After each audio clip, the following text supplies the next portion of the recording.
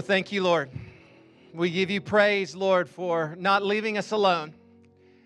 God, we thank you for stepping out of heaven in Jesus Christ and coming to this earth, showing us what your heart was like, showing us the kingdom, showing us your love, and promising never to leave us, Lord. We thank you for your sacrifice that cleanses us and forgives us of our sin. We thank you for the new life that we have because you raised from the dead. And Lord, today we just choose to rest in your presence,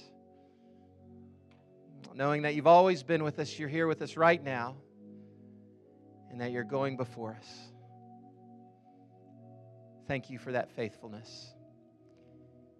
And Lord, we welcome you right now to speak to us words of life.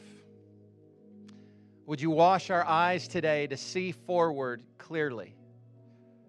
Would you put a vision in our hearts? Would you draw our hearts in this place together with one heart, one mind, one spirit, intent on one purpose? We come seeking you now, listening to the word we need to hear. We love you in this place today, Jesus. In your name we pray. Amen.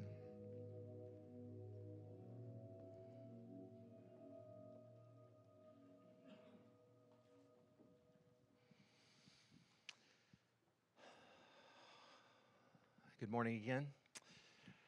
My name is Fred Nelson. For those that don't know me, I'm the lead pastor here. And this is Antioch Community Church, in case you don't know where you are. We here at Antioch exist to spread a passion for Jesus, His people, and His purposes in the earth. And this morning, we want to take a look at Scripture and ask God to speak to us about who we are as the church and who we are as the church at Antioch. You know, our names carry power. There's no more central question in the human soul than the question, who am I? We all want to know who God is, and we want to know who we are. Why am I here? Is there something significant and special about me? And our names carry a sense of that identity. Our names, on one level, are the most simple answer to that question, who am I? Someone asks, who are you? You say your name. Who am I? I am Fred Nelson. And our names carry an individual, unique identity, and our names carry a corporate identity. So my full name is Fred Roland Nelson, and being Fred makes me actually pretty unique in here today. There's only one other Fred that I know of around here, and he was in the first service. That's my dad. He's gone. Now, I'm actually not a junior, by the way, because we have different middle names. So Fred Roland Nelson kind of sets me apart. And even for you, you may share somebody else. You may have a common name or something, but there's something about your name, your middle name, that kind of starts to set you apart as someone who's unique. And there's something in the human soul that needs that, isn't it? Isn't there?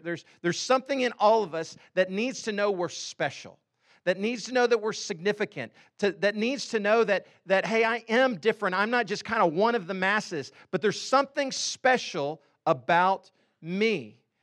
And your name carries part of that. But all of you in this room also have a last name. You have a last name that ties you in to a family. And that name, for the good or for the bad, ties you into a family. It ties you into a people that is bigger than just yourself. And not only do we need an identity that's unique and personal, but we need a corporate identity. We need an identity that's a part of a group, that's part of something higher and bigger than ourselves. And you look around the world and everybody's looking for this, right? You see people around the world, and they're looking to be attached to some sort of group that's bigger than themselves so they can find a sense of identity, So, most of us in this room, we would call ourselves Americans, and there's an American identity. Now, even beyond that, a lot of us in this room are Texans, and we kind of like that just as much, right? Or a Houstonian, or maybe whatever area or of the city that you live in, you kind of identify with that area of the city because there's something about it that kind of speaks about who you are, or at least who you want to be, right?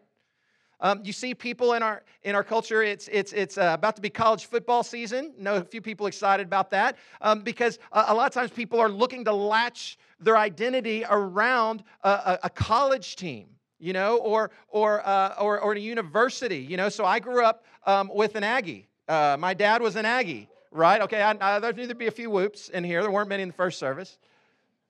Yeah, so I get the whoop deal, and, I grew up with the ring shining in my eyes, so I kind of get that, but there's kind of a corporate identity, right? For you and maybe a college or a group or an educational group that you kind of identified with, we're all looking for it. Maybe it's a political party. Maybe it's a business group. Maybe it's just, kind of a little name that you call your friends. So we got our little friends, and we're this little group, right? Okay?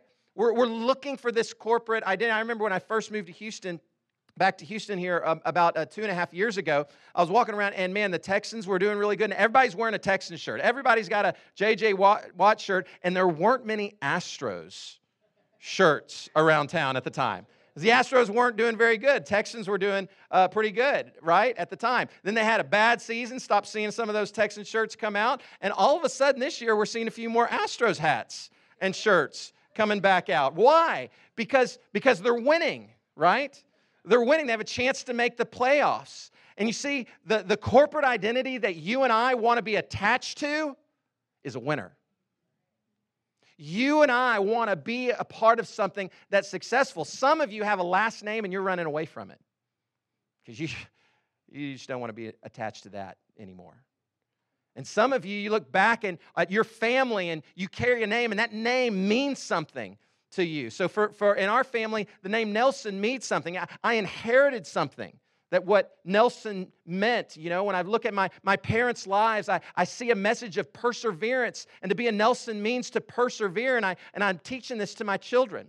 So, Noah just started tackle football for the first time this year. And so what am I telling him?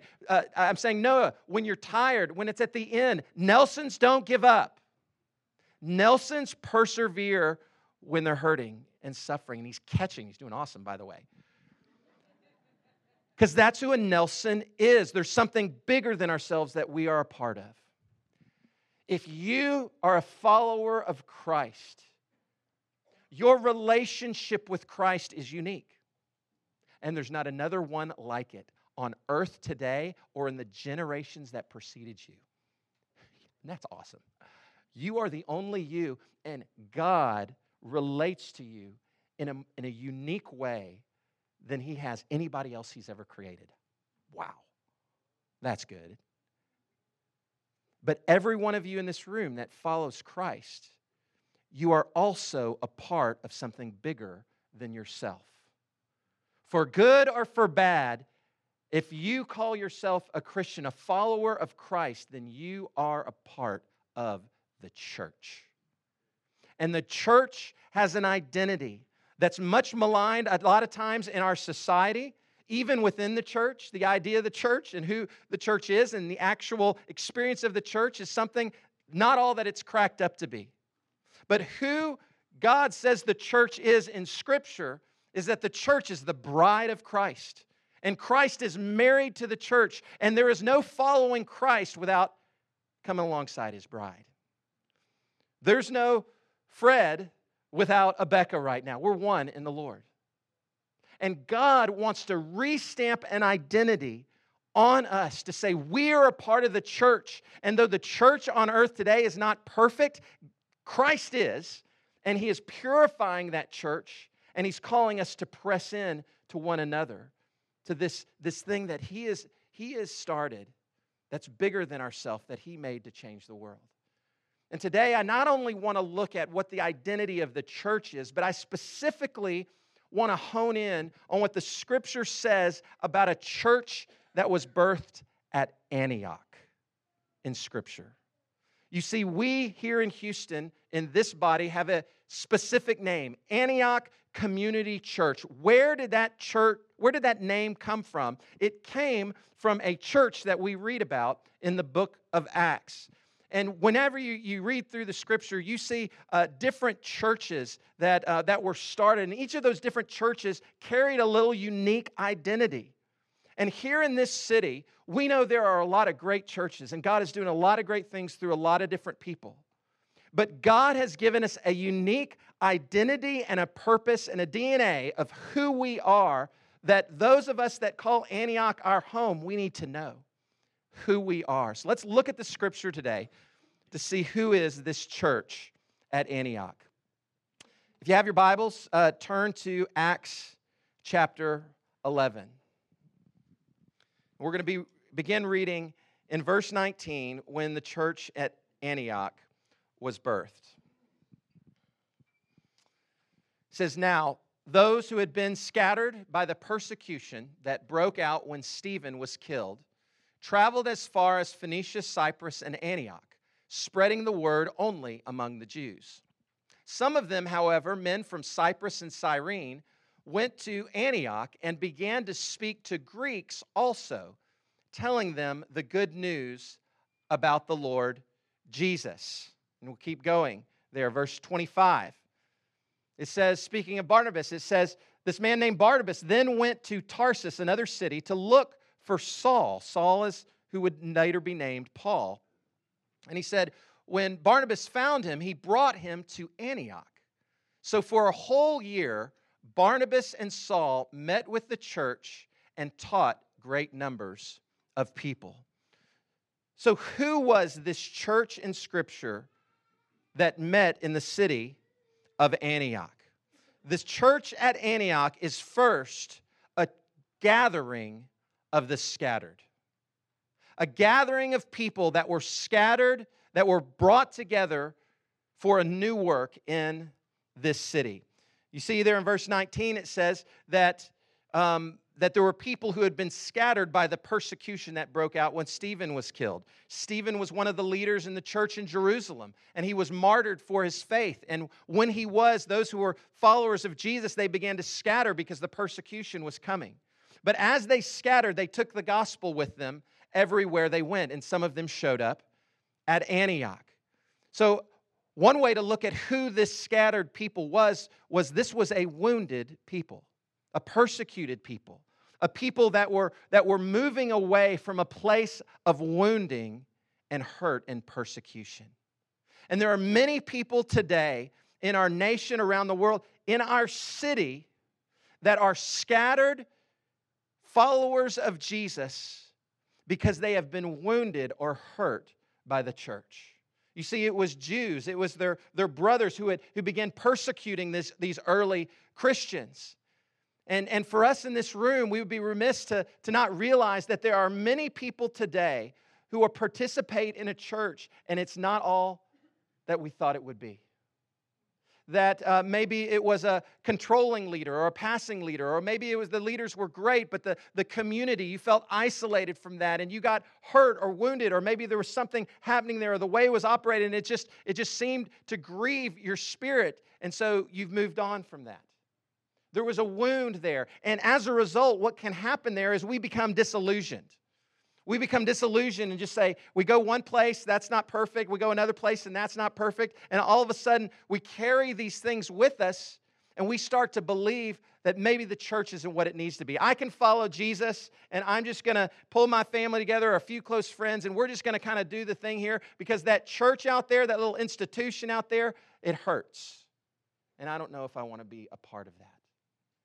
And I believe in our day, in our generation, God is healing some wounded hearts. Healing some wounded hearts. Because here's the reality. Here at Antioch in this church, we're not going to be perfect, and we can't promise that you won't get hurt along the way. But we can say this will be a place where we seek the presence of God, and when there is conflict and hurt, we're going to press through in relationship to the other side. The church at Antioch was a gathering of the scattered, and the scattered, many of them were wounded. Many of the scattered were also foreigners. It says right there that there were men from Cyprus and Cyrene. Cyprus was an island out in the Mediterranean. Cyrene was in Africa. And they were all coming together to this city in Antioch. Antioch is more where modern-day Syria is today. And so these new people were moving in to the area, and they were foreigners. They didn't have home. Maybe they were of different ethnicity. And if not of a different ethnicity, they were at least new to the area. They didn't know the culture and the ways of that city. And for us, the scattered that God is gathering together are also the new to this area. I mean, there are like 5,000 new refugees from different countries that move into Houston every year. And there are countless numbers of others who are coming to Houston because of the economic prosperity and there are a lot of jobs to be had here. And Houston is a gathering place for people looking for work and opportunity. And there are new people here. And God has said, you are a gathering of the scattered, so you're going to collect the wounded, but you're also going to connect the foreigners and those who are new to the area. And it says that the people that came to Antioch, that they were at first spreading the word of God only to the Jews. But then it says that many at Antioch began to spread the good news to the Gentiles. And the church at Antioch was one of the first places where you see the gospel spreading to other people that were not Jews.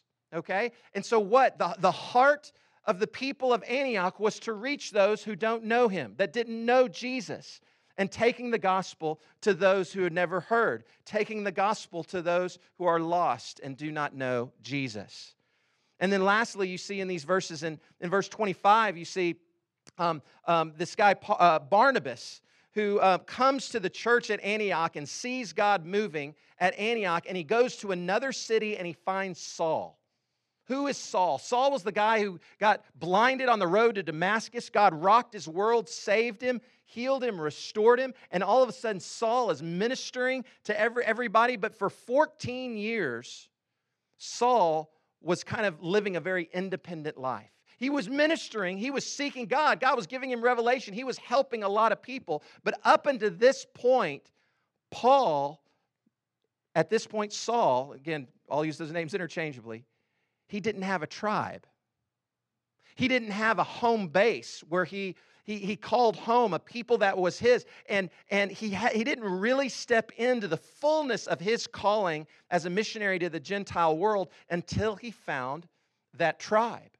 And so Barnabas went out and found this leader who was walking with Jesus, going for it, but living kind of on his own, separated and isolated. He brought him into the family of Antioch, and then all of a sudden, Paul found his home.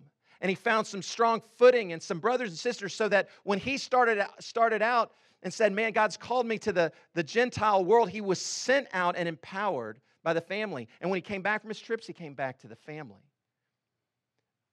The church at Antioch was a gathering of the scattered, of the wounded, of the new, of those who were lost and didn't know Jesus, and unempowered leaders. God has called us as a church, Antioch, Houston, to be a gathering of the scattered. Antioch Community Church Houston is a part of a movement of Antioch churches and church planting movements around the world.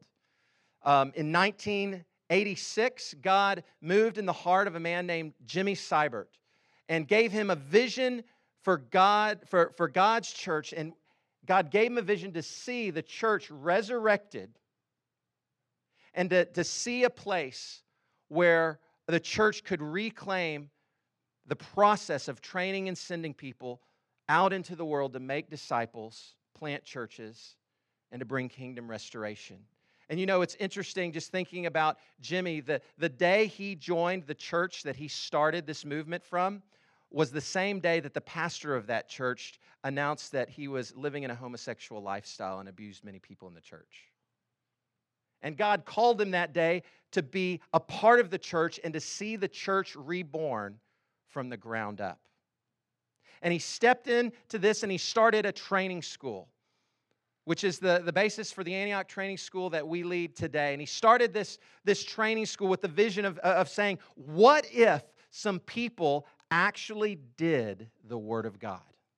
What if some people actually not only were hearers of the Word, but doers only? What if we actually read the Bible and did what it said? What if we prayed and prayed like it mattered? What if we fasted and got rid of things in our life to make more space for God?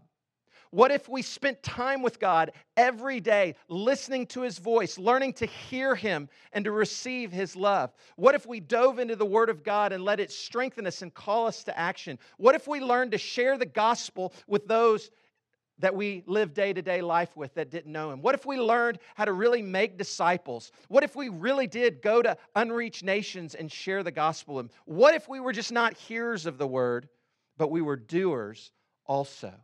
And this training school began. It turned into a college ministry, which eventually turned into a new church plant, Antioch Community Church in Waco. And Antioch Community Church in Waco launched a church planting movement. Today, fast forward 30 years later, the Antioch movement has 27 U.S. churches, of which we are one.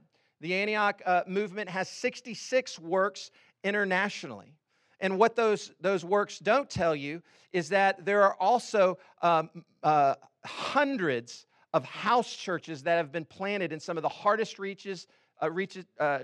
reach places in the world, among the Mongolian, in Mongolia, in Indonesia, in India, behind the wall of the Muslim world.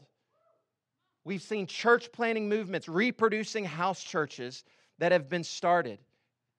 Hundreds, thousands of people coming to Christ.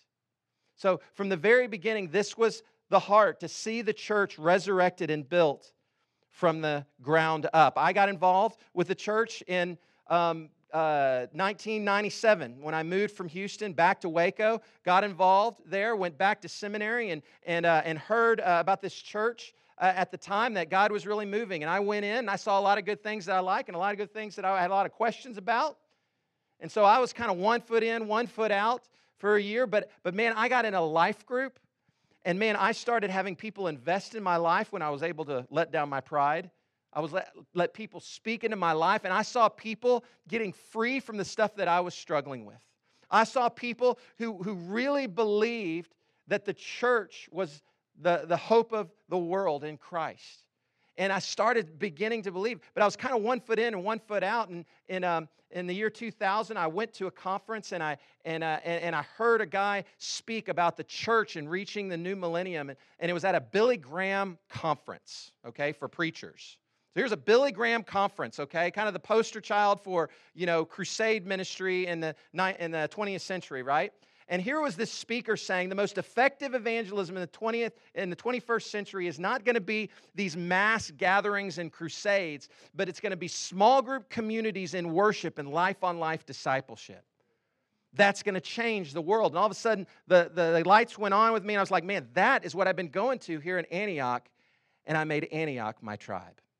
And I said, hey, I've been floating around doing all the conferences, doing all the independent thing, but that just made me addicted to sin and depressed and very lonely. But now I've got a tribe of people I can jump in with, and man, let's go for it. And I've got questions, and everything's not perfect, but man, this is my people.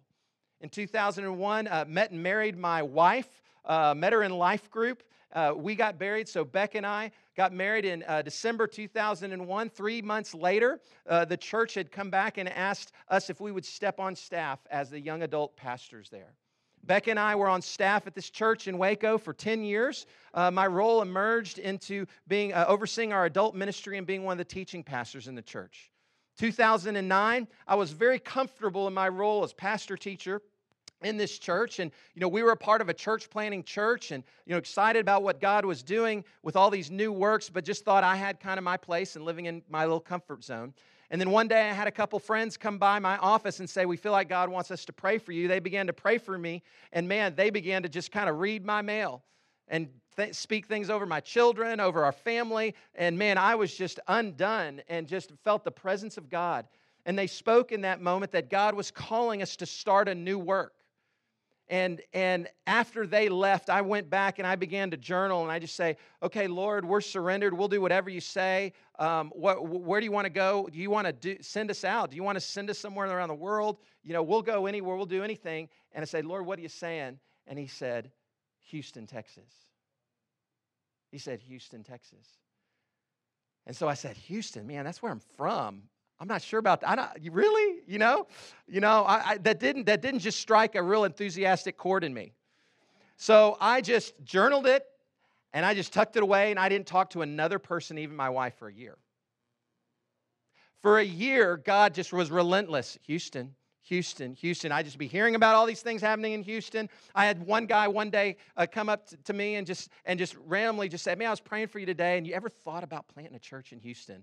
And I'm like, really, God? Really? Is that what you said? He said, so I finally talked to Becca. I talked to Becca and I said, I think God's speaking a change, and I feel like he's saying Houston. And she was like, wow, a change. That's exciting. What's God saying? Okay, not so excited about Houston, but maybe like Afghanistan or, Turkey or something like that. That's my wife's heart. Like, let's go to the hardest place. Kind of like Houston, So we're just kind of stumbling along here and just trying to hear God. And we started running into some folks in Houston. And one time we ran into Bo and Allison Egger at a play as we were visiting family here, and Allison just kind of goes off. She's like, when is Antioch coming to Houston? I have been praying since 2007 that God would send an Antioch church to Houston. When are y'all going to come? And Beck and I are like, I don't know, maybe, so again and again, we're hearing, we're starting to tap into the scattered. I remember having a conversation with Chad Harris that same weekend, and he was just pouring his heart out and just saying, man, this is what we're hungry for kind of thing. And we started hearing of these different groups and people that knew a little bit about Antioch in Waco. We were always getting phone calls of, hey, when is there going to be an Antioch church in Waco? Or what church can you recommend that's like you guys? All these kind of things. So finally, we praying with the elders, and God says, go. God is saying it's time to go. And for Becca and I want to say the first step was a step of obedience. It was just like, we were surrendered. We'll do whatever you want to say. But I have to say from the beginning, our hearts weren't in it. Because we were just like, Jesus, we'll do what you say, but we got to know what you're doing. We need some passion and some vision to rise up in us. We'll obey, but what is your heart here? And I remember one weekend we were down visiting some family, but also kind of exploring, Lord, where are you wanting us in the city? What are you wanting us to do here? And I was praying that morning and seeking God, saying, God, speak to me. And give me your heart. And so I read Isaiah chapter 11, and when I was reading through it, verse 12 just jumped out off the page to me, and it said this, He, the Lord, will raise a banner for the nations and gather the exiles of Israel. He will assemble the scattered people of Judah from the four corners of the earth. And then all of a sudden, it just leapt off the page, and God was saying, this is what I'm doing. I am gathering the scattered. They're scattered even on this city that's so large, that has so many big and good churches. There is still a scattered people that God is wanting to do a new thing through. Will you be a part of what I'm doing in gathering a new people? And as I gather that new people, I'm going to raise a banner for the nations. And that banner is going to be Jesus. And as we lift up the name of Jesus, we're going to gather the scattered, and we're going to mobilize believers in Houston, not only to make disciples, plant churches, bring restoration in Houston, but also to the nations of the earth. And I was fired up when I got that word. I was so inspired. And Beck and I were having a breakfast that morning. We're actually with Billy and Teresa, and we were going to talk to them about jumping in and being a part of our church. And that morning, as we're driving out to meet with these guys, Beck and I were saying, I was just like, Becca, what's God speaking to you? What's God speaking about the city? What's God saying? And she said, Fred, what I just see is I feel like there's people here that are sheep without a shepherd. And they're scattered all over this place. And I see a lot of people who are doing a lot of great things to reach Houston, but who is carrying the nations in their heart? And I think there's a place for us to gather the scattered sheep and to call people not only to Houston, but through Houston to the nations. And I was like, I got a verse to back that up. How about this? God was speaking the same word to both of us that morning. And that's His heart, and that's His calling for who we are and as a people. And it's been so exciting for me to see this word come to pass before our very eyes. And there's so many of you in this room, and I could go testimony after testimony of people who would say, I was one of those scattered sheep that God found and He brought and He pulled in. I remember when we first announced in July of 2012 that we're starting this church, and man, people came out of the woodwork, just saying, I want to be part. What do you, share what are you guys doing? And we were planning to leave a year later. But we started having some interest meetings. We came down one weekend. We thought we were going to meet with 10 or 12 people that were interested, and that ended up blowing up into these dinners of like 100 people we met with. And they're saying, when are you coming? So we ended up saying, okay, we can't wait a year. Let's go in 5 months. So we put it on overdrive there, and when we made that decision to start this church early, God's favor just began to land on us. The day after we made that decision, I got a phone call from a guy in Waco who said, I heard you're moving to Houston. We're interested in buying your house. I never put it on the market. I never told anybody when we were moving, how we were moving. I got a buyer that day. No realtor fees. That was a blessing. Bless you guys that are realtors. But that was a blessing. That was a blessing. God, and then all of a sudden, we started having these leaders, and we had about 30 leaders that jumped in that said, we're going to do this. We started meeting on Sundays to do training, to start life groups. We started having prayer meetings. In early November of 2012, we had a vision rally, and we just kind of put the word out for people to come hear about what we're doing. We had 150 people show up at that. So super encouraging with that. And man, God gave us a word that night at that vision rally, and felt like God was saying, you need to speak a word of hope. And this word, scattered sheep, was just resonating through us. Speak a word of hope to the wounded, the new, the lost, and the unempowered leader. Speak this word of hope. And we spoke this word, and I'll never forget at the end of this, man, I can't look at you, bro. I never forget at the end of this time together, Chad Hall comes up to me, and he's in tears. Just saying, hey, I'm one of those scattered people. And I've lived in this city for 2 years, and I've hopped in and out of churches.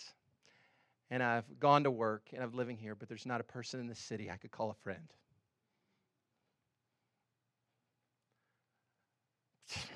He said, I'm in. Let's do this. And jumped in with us. Started serving with our kids. My kids love him. Just pouring into our kids, serving from the very beginning of the church. He jumped in our first ATS class. God started doing amazing things in his life through that whole process. He jumped in with the life group that started from the beginning down in the Heights.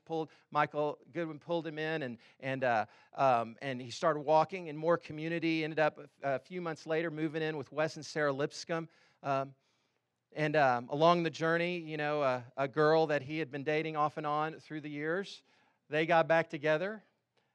And earlier this summer, I had the privilege of doing Chad and Maddie's wedding. Amen. And what was so beautiful was standing before them and seeing a couple of the bridesmaids and groomsmen, but also so many people of the crowd. I saw Antioch. And I saw a family that was there to gather around these guys. I could tell 100 testimonies, but that's who Antioch is. We are a gathering of the scattered. We're not a gathering of the perfect, but we're a gathering of the scattered, and God has done and is doing a new thing through us. Who's your tribe? Who's your tribe?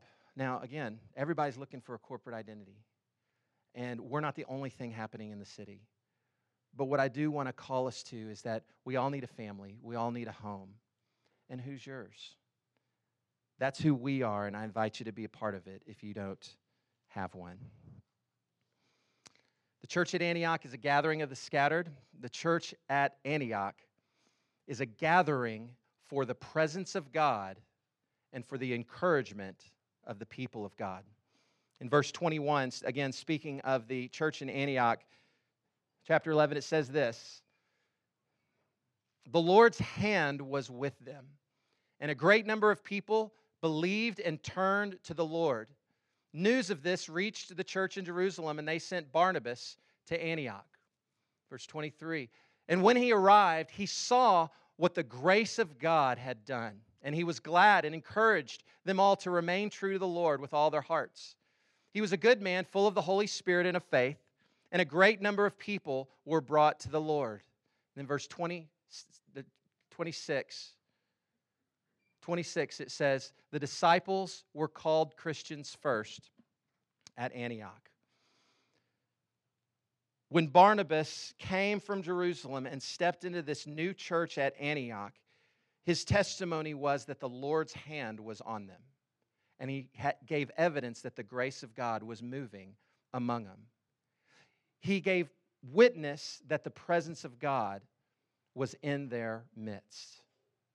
And that is why, one reason God is calling us together as a church. He is calling us together as a church to be a dwelling place for the Spirit of God to live and to move. Our vision every Sunday morning when we gather is that every man, woman, and child would have an opportunity to encounter the presence of the living God. We hope you hear good messages. We hope worship is good. We hope you're encouraged by the people you're around. But what we need most is God. And Jesus has promised us, even when He left earth and ascended into heaven, He promised His followers, He says, I will be with you always, even to the end of the age. And Jesus is with us. He is with us here, though not in the flesh. He is with us by His Spirit. And I want to go on record this morning as saying, at Antioch Community Church, we love the Holy Spirit. We love the Father. We love the Son. We love the Holy Spirit. We love it all. But my concern is that the Holy Spirit gets shortchanged in a lot of our churches today. Maybe some people are afraid of being charismatic. They're afraid of being some weird things happening or some things that they feel like are not being very unbiblical. But unapologetically, we believe in the Holy Spirit because God has put His Spirit in us. When we accepted Christ into our lives, the Holy Spirit came to live within us. And He is with us, all who have called on His name. The Holy Spirit is with us. But there's also something unique in Scripture. When the believers come together, or when the people of God are seeking the Holy Spirit, that the Holy Spirit, not only He's with us always, He's faithful, but that the Holy Spirit manifests His presence in a way that's tangible, visible, so that everybody knows that God is with them. We are not merely a human church raising up human workers for a human glory.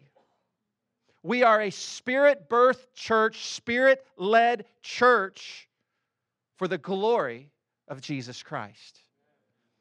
Not by might, not by power, but by my Spirit, says the Lord. If charismatic means weird and abusing things of God and emotionally manipulating people, then let's do away with that. But if charismatic means I believe in the gifts of the Spirit and the power of God are to be active and present in the church today, then I'm in. Then I'm in. And that's the church that I want to be a part of. The church at Antioch in Scripture hosted the presence of God. The Lord's hand was on them, and the grace of God was moving on them. And that's where we're praying. Sunday mornings, life groups, prayer gatherings, the encounter night that we're going to have tonight, social gatherings, when we do baptisms or parties. When people walk into our fellowship, there should be a sense of God is in this place. There shouldn't be, hey, these are great people. I hope we're great people. I hope we love really well, but we want people to meet with God. And that is who we are. God's made us to be a dwelling place for His Spirit. And you also see here in these verses that the people were gathered together for the presence of God, but they were also gathered together to encourage one another. Barnabas stepped in, and it says that he started encouraging them, building in courage for action, encouraging them, bringing them, not just telling them how great they are, but building in courage for action. It says that Paul and Saul began equipping them, teaching them, training them. In chapter 13, we see in the church in Antioch that they were gathered together for worship and prayer and edification of believers.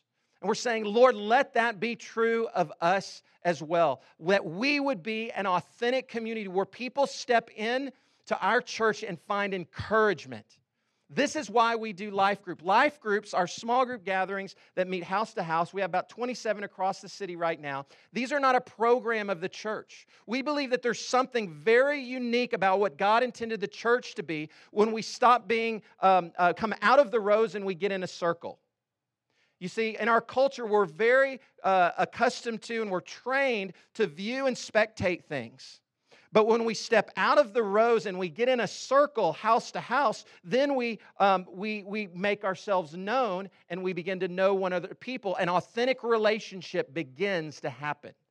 The church is the church when relationships are being forged together. And what you see in the church in Antioch in Scripture is that they were authentic. What an interesting statement here. It says the disciples, the followers of Jesus, were called Christians first at Antioch. Okay? Now, when we look at that and we think of ourselves, we're not saying we're the first and the best of anything, right? Our little tribe here, we've got our own things, and there are great things happening around the city. And we bless the works of other churches around. Our city will not... God will not do what He wants to do through our city unless other churches fulfill the call of God that He's put on them. And we want to get behind that because we believe in a kingdom vision around here. We bless them, we pray for them, and we give our financial resources to them and their efforts as well. So we're not saying the first and the best, but what we do see here with the church at Antioch is they were authentic. They were the real deal. It says they were called Christians because Christian means Christ-like. And the way that community was operating looked like Jesus. It was real. We're not playing games. We're not playing religious games where we put on the happy face and we go on and we live our other lives. Here's my concern with the American church. We're bobbleheads. We've got big old evangelical brains that's being poured in with information, but our bodies are anemic because we're not living out the things of God. We've stored up information in our brains, but we're not living it. God's called us to be more than hearers of the word, but doers of it also. That's who we are. That's what He's called us to do, to live this thing out, to be doers of the word. Again, that's our heart behind life group. We look at the early church and they devoted themselves. Devoted, that's a word that speaks of the heart, not just religious form, but the heart given to prayer, the apostles' teaching, to fellowship. They were giving to one another that had needs. They were seeing people come to Christ day by day, not just through services, but through relationships with one another. And the church was being built up and it was expanding. It was a place where they could find faith in the presence of God, a place where there was authentic, real community, and a place where they find the ministry of Jesus. I could tell a ton of stories, but let me tell one that many of you have heard before. When we started this church in January of 2013, we had a lot of scattered people coming in from all over. And in the next 6 or 7 months, we had a lot of people coming in and out of our doors. As we were growing, we were kind of like right at that 150 mark, and we just a lot of different people coming in and out, and God was building up a core team for us. And I remember in May of 2013 meeting a couple who had visited for the first time that Sunday. And I found out that this couple, 1 month earlier, she had been diagnosed with stage 4 cancer. It's Bill and Diana Abair, and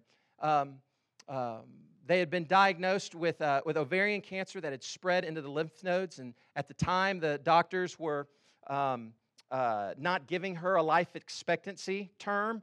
But as they pieced things together, the doctors were, in so many words, saying you have about a year, maybe a year and a half if you're really lucky. And she was at a place where the cancer was inoperable because of the way that it was spreading. And they came to our church. So they were having some work done in their house, and they met a guy named Chad Harris who owns a business in town and was doing some work on their house. And Chad began to minister to them and pray for them and encourage them. Says, hey, why don't you come to church with me this Sunday? I've been part of this new church called Antioch. And Chad brings them here and introduces to me at the front during the ministry time that Sunday. And I'll never forget Diane looking at me and just saying, I was just diagnosed with this. I don't have long to live. But we felt like we needed to be in a church that believed that God heals. And we began to pray for her and to believe for God to do the impossible in her life. They very quickly got involved in a life group that loved and supported them. I was a part of a lot of these group texts that this older crowd was doing here, and they were encouraging, giving scriptures, going with them to doctor's appointments, and building them up and strengthening their faith when it was down. We began to see God move. The cancer was inoperable because of the places it spread, but they saw the cancer begin to diminish in certain areas, allowing her to have the surgery that she needed to have it removed. And here we are 2 years later, and Diana Hebert is cancer-free. She's cancer-free. That's really good. That's really good. And I was talking with her this week, and she said, through that whole journey, my kidneys were really damaged. There's a lot of medication, a lot of the treatments that were going through it, but I've been getting some more therapy and praying, and all of my life groups continuing to pray for me. And man, I just got a report that my kidneys are regenerating, and God is really doing it. And her testimony was, the healing goes on. The healing goes on. And what I want to say is, when I read the Bible about Jesus' ministry and I look in the book of Acts and see what the church is, I say, that's the church I want to be a part of today. The ministry of Jesus, we saw healing, you see deliverance, you see authentic life-on-life discipleship, and that's who we are. That's the community and the nature of who He's made us to be. The Church at Antioch is a gathering of the scattered, and it's a gathering for the presence of God, the encouragement of God with one another. And lastly, I'll just say this. The Church at Antioch is a people with a global mission. With a global mission. Acts 13, 1 through 3. It says, now the church in Antioch, there were prophets and teachers, Barnabas, Simeon, called Niger, Lucius of Cyrene, Manaen, who had been brought up with Herod the Tetrarch, and Saul, who would later be Paul again. While they were worshiping the Lord, fasting in the presence of God, authentic worship, encouraging one another, the Holy Spirit said, set apart for me Barnabas and Saul for the work to which I have called them. So after they had fasted and prayed, they placed hands on them and sent them off. And this right here was the launching of Paul's first missionary journey to the Gentile world. And what you see throughout Scripture, when Jesus gave this command to go and make disciples to all nations, He started with a person. He brought that person into a people. And then He sent individuals out to those places where the gospel had not yet been, had been spread, to make disciples, to plant churches, and to bring kingdom restoration. That's the story of Acts. That's what we see happening here. The church at Antioch was not a church that was content in just serving itself. The church at Antioch existed for those in the city of Antioch that had not heard, and it existed for those among unreached nations that had not heard. And this is who we are as Antioch. We are a go church.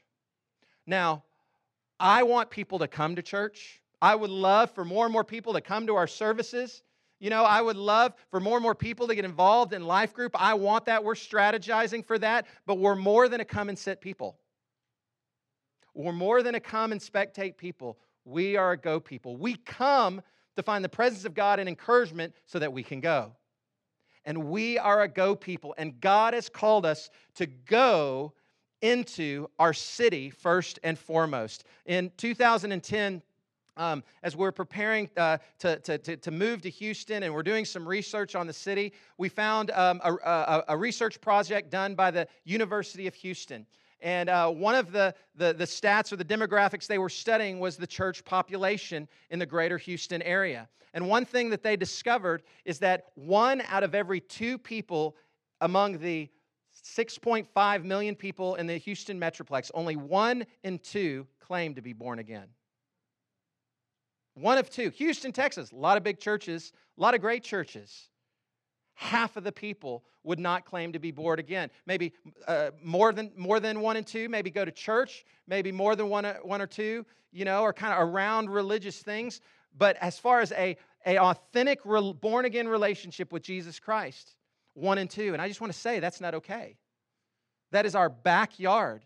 And God has called us in Houston, Texas, to make disciples, plant churches, and bring kingdom restoration. Let me share one testimony on this that a lot of you guys know well that really kind of epitomizes a lot of our vision for what we want to believe God to do in our city. So 2 years ago, a little over 2 years ago, there was a college student, a young 19-year-old named Nam Nguyen. And Nam didn't know Jesus. Nam came from a Buddhist background, and there wasn't a known believer in his family at all. Generations past. They were Buddhist. Through Nam's high school years, he had built some relationships with several different people who were believers walking with Jesus. He had the gospel shared with him, but he had never responded to that and kind of living his kind of own life and direction. And in July of 2012, I believe the Spirit of God started to stir his heart. There became a dissatisfaction with his life and where he was going. And he began reaching out to some friends. He called one friend, Thomas, and he said, Thomas, I think I need to go to church with you. Where are you going? And Thomas had just started coming to our church. He's like, hey, come with me to Antioch. Let's see what it's all about. So he shows up in July of 2012, and it was our short-term trip testimony Sunday. So if you were here last week, you got a good a feel for what that's like. We shared some pretty wild stuff, didn't we? All right? So some crazy. So he is hearing about the salvations. He's hearing God moving in the nations. He's hearing about healings. And he even said one of the things that struck him most was one guy that was on this trip who said on the trip, God set him free from a smoking addiction that he had. And he heard that, and he said, what is going on in these people's lives? At the end of that service, God prompted me to share the gospel and ask for a raise of hands for those who'd like to receive Christ. I don't do that every Sunday, but I did this Sunday. And all of a sudden, right over here, Nam's arm pops up. And everybody on the road just went, whoa. Really, they're stunned. What has happened? So Nam, you can see the presence of God on him. And Paul and so a few of the friends gathered around him, an opportunity to lead Nam in a prayer to receive Christ. A few days later, Nam is at home alone in his own room and has a visitation by God that he would just describe as indescribable. And God met him there with power, and he was transformed forever. And Nam began devouring the Word of God and living a missional lifestyle. And if you were around us here in those early days, you kind of heard about Zach and Nam. And Zach and Nam were floating around, and Zach Hodges over here getting on fire for God, 2 of our college students, and they were out in the city seeing people come to Christ, seeing people set free from pain, drawing people into the church, and they were just living for it. And during that season, God began to put a nation on Nam's heart. And he started thinking about God's heart for India and just getting dreams and visions and God passioning his heart. And we had the opportunity last summer to send Nam to India for 3 months on an Antioch Stentor program in Bangalore, India. He had the opportunity to wash the feet of the poorest of the poor on earth, to share the gospel, share the good news with the poor, to make disciples, and to start house churches in Bangalore, India. And he came back glowing, stepped right into ATS, and God began to do this amazing transformational work from the inside out.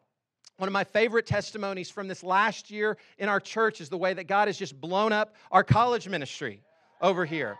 And a year ago we had 3 main leaders and just a handful of people that were hanging around. So we had Zach and Nam and Gabby, and they were plugging in, and then all of a sudden, boom, explosion, and God starts to move among us in our college ministry. And God's doing amazing things right there. And several people pouring into Nam's life, like the Ericksons or Jonathan Reynolds, and Paul Hopkins begins to disciple Nam. And Nam begins to disciple another guy who's on fire for Jesus, Austin Morrow. So Austin comes in, he's on fire for Jesus. Nam is encouraging him, saying, go, Austin. Austin goes to A&M Galveston down there on the island, and he's down there on the island living for Jesus, smiling for Jesus, loving everybody around him, and all of a sudden he starts winning people to Christ, pulling people in, all the way to the point where we got to go down and we got to start a life group down on Galveston A&M because of what God is doing among that crew over there. And then all of a sudden Austin starts discipling Devin and some of these other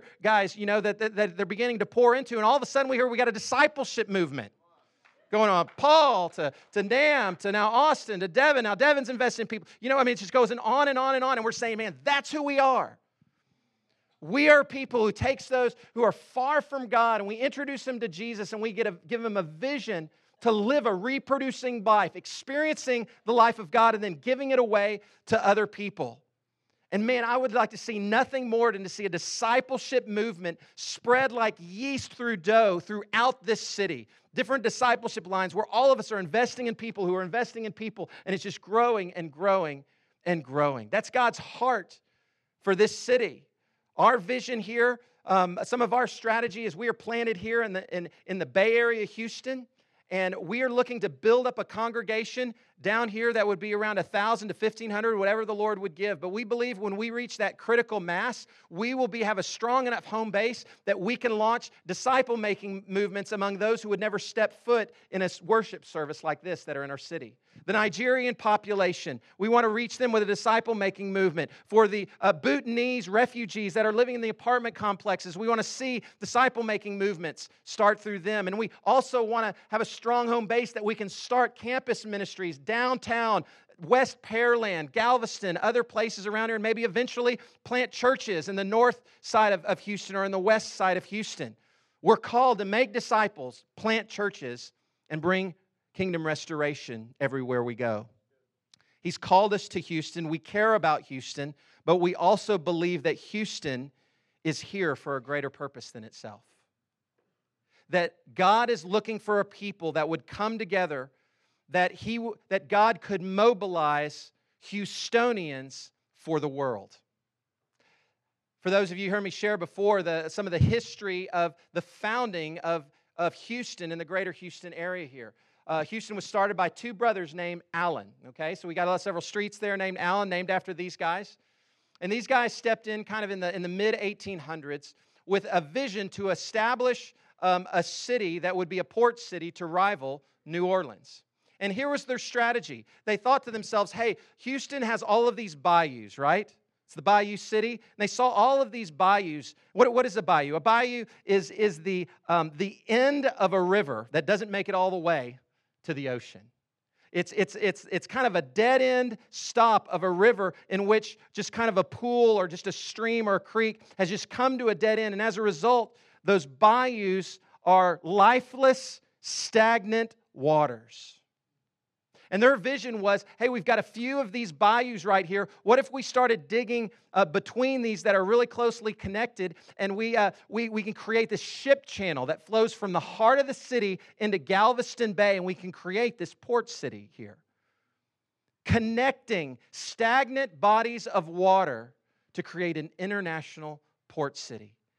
And I'll tell you what, Houston is an international city. International commerce, trade, business, government, healthcare. In many ways, Houston is renowned globally, but it's time for the church to catch up with the private sector and say that the church in Houston exists for the world. And what God is wanting to do, not only through us, but through other churches in this city, is He's wanting to take lifeless, stagnant bodies of water, whether that's an individual or a church, and He's wanting to connect them together, to gather the scattered sheep, to create opportunity for a life-giving river to flow through the heart of this city in the Holy Spirit. And as God moves, as He brings unity, as He brings the scattered home, that there would be a move of the Holy Spirit that would spread through this port to the nations of the earth.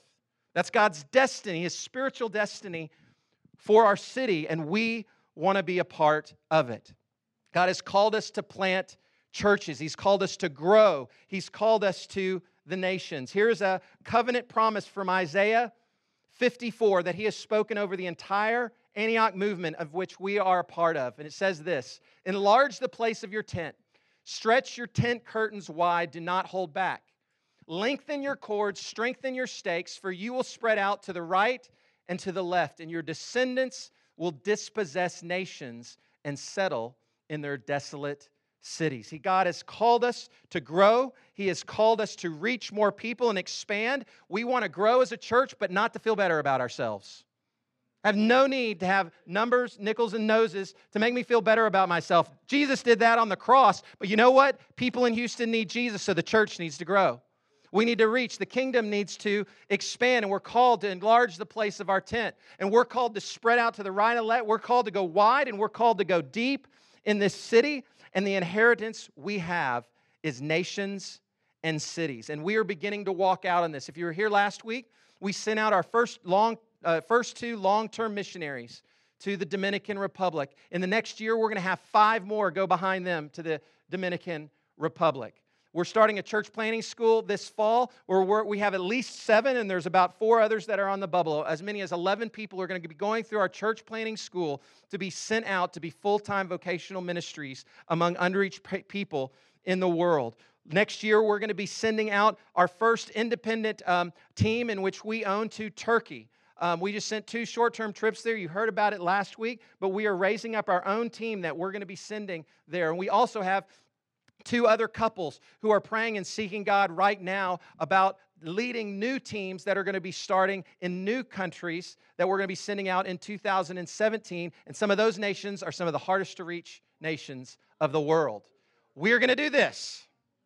We're going to do this. God, we're going to make disciples. We're going to plant churches.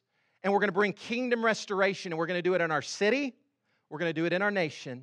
And we're going to do it among the unreached nations of the world. Let me end with this one last story. Last summer, we sent a short-term trip to Santiago, Dominican Republic, where we have a close relationship and with the pastor there. You heard about more of that last week. And this team just saw God move in power. We served the poor, shared the gospel. Many people came to Christ, saw the power of God, people being restored and set free from pain in their lives. We also had the incredible opportunity to host an Unbound conference, okay? And Unbound, again, for those of you who don't know, is our anti-human trafficking initiative in the city and beyond. Listen to the message 2 weeks ago, and you'll hear some incredible things that God is doing here in our city with that. But we were invited by a local university in Santiago to host a conference bringing awareness to the problem of human trafficking on the island of Hispaniola, the Dominican Republic. And so we didn't know if we were going to have 30, 40 people there. It was supposed to start at 5 o'clock, and there were like 10 people in the room. And we're like, wow, what are we doing here? And all of a sudden, they began to flood in because they have a different time lifestyle than we do here in the United States. And they started trickling in, and we had almost 300 people pack in to this place, and we began to bring awareness, share, here's the problem that we have in Houston. Here's the problem that's on the island. We share this problem. Let's work together, churches, governmental agencies, and let's work together to see this issue eradicated in our generation. And as we're sharing vision here, we've got all kinds of students, educators, we've got governmental officials, law enforcement, healthcare workers, all present here hearing this. And at the end of the time, the president of the university that was hosting this stood up, and this is what he said before the whole group. He says, "As I have been listening to this presentation by Unbound, my heart has been burning, and it hasn't stopped since the very beginning. This is a problem that has been right next to us, and we have not noticed it. But not after tonight. Tonight, Unbound has brought this problem to our attention, and it has been unveiled. And now we, the people of Dominican, will take action, and the Dominican Republic will never be the same." We got back on the bus that day, and we were just praising God and saying, this is how nations are transformed. In the last year, there was the largest rescue mission for girls in being trafficked in Sasuda, a place that we've put our foots in prayer walks. There were 26 women that were rescued from trafficking. And last week, we just got notice that there was a conviction and a sentence for a trafficker in Santo Domingo, and it's the first one in 20 years in that nation. And God is moving. The church can change the world.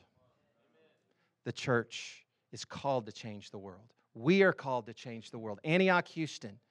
And here's how I figure it. We got about 400 people here. In some people's eyes, that's kind of a small church.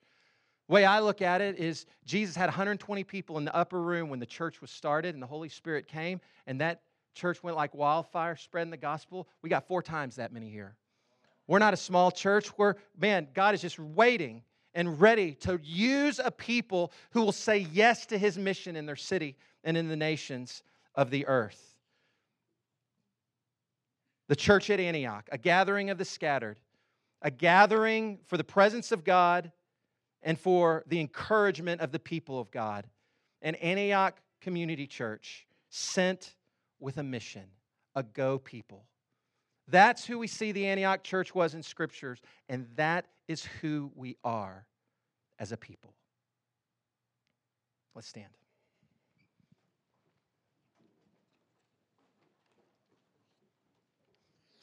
If I could invite the worship team up and some life group leaders, if you could come forward here. We're going to take just a moment here as we close to respond. This time at the end of our services is not an afterthought. It's the time where we hear the Word of God and we listen to God and determine in our hearts that we're going to be doers of the Word and not hearer only. It's a chance for us to say, Lord Jesus, what are you saying to me and how I need to respond? For many of you in this room, you need to respond by coming forward for prayer because there's a situation going on in your life today and you need that encouragement. I know that in a room this size, we've got scattered sheep and you're feeling wounded or you're feeling lost or you're feeling like you're new and everything's new to you right here. Or maybe you're one of those unempowered leaders and you're saying, man, I'm ready for the mission. I'm ready to give my life for something that's bigger than myself. And maybe you say today, I'm the scattered, I'm the stagnant, I'm the lifeless person, and I need encouragement to step into what God has for me. If that's you, I want to invite you this morning for prayer. The team up here, just fellow people coming after Jesus who just need encouragement just like you and I do. But we want to encourage and build one another up. If you have any other need this morning, if you don't have a relationship with Jesus Christ and you want to learn more about what that means, I invite you to come forward. We want to pray with you and encourage you this morning. But for all of us, we're going to sing this song once more that we sang during the offering time, Never Once. And for those of you that have been around Antioch, this church, for a while, I want us to reflect and celebrate all the good things that God has done. But I also want us to look forward. And we were going to say, God, you have been faithful, but you are faithful today, and you will be faithful as we look ahead. And for those of you not been about Antioch, you can look back and just say, all my journey, all along the way, I've not been alone. You've been with me. And maybe today you're looking for a tribe, and this is your time to jump in. So wherever you're coming from today, let's seek Jesus as we sing this. Let's respond to Him. Get prayer if we need it. But let's all respond in our hearts to God. Can we do that together? So Lord Jesus, we thank you for your presence. We thank you for your heart and the privilege of being a part of what you're doing in this city and in the nations, Lord. And we welcome you here right now to kind of seal the deal. What are you saying for me in this next season? I pray that even right now you'd begin to place us in our kingdom position for this next season. I pray that you would draw in the scattered, bring life to the lifeless and the stagnant, heal the brokenhearted and the sick and the wounded, Lord. Save those who don't know you. We welcome you here, Holy Spirit, to do what only you can do. Come, Lord, now. In Jesus' name, we pray. You come for prayer. Let's all worship as we need.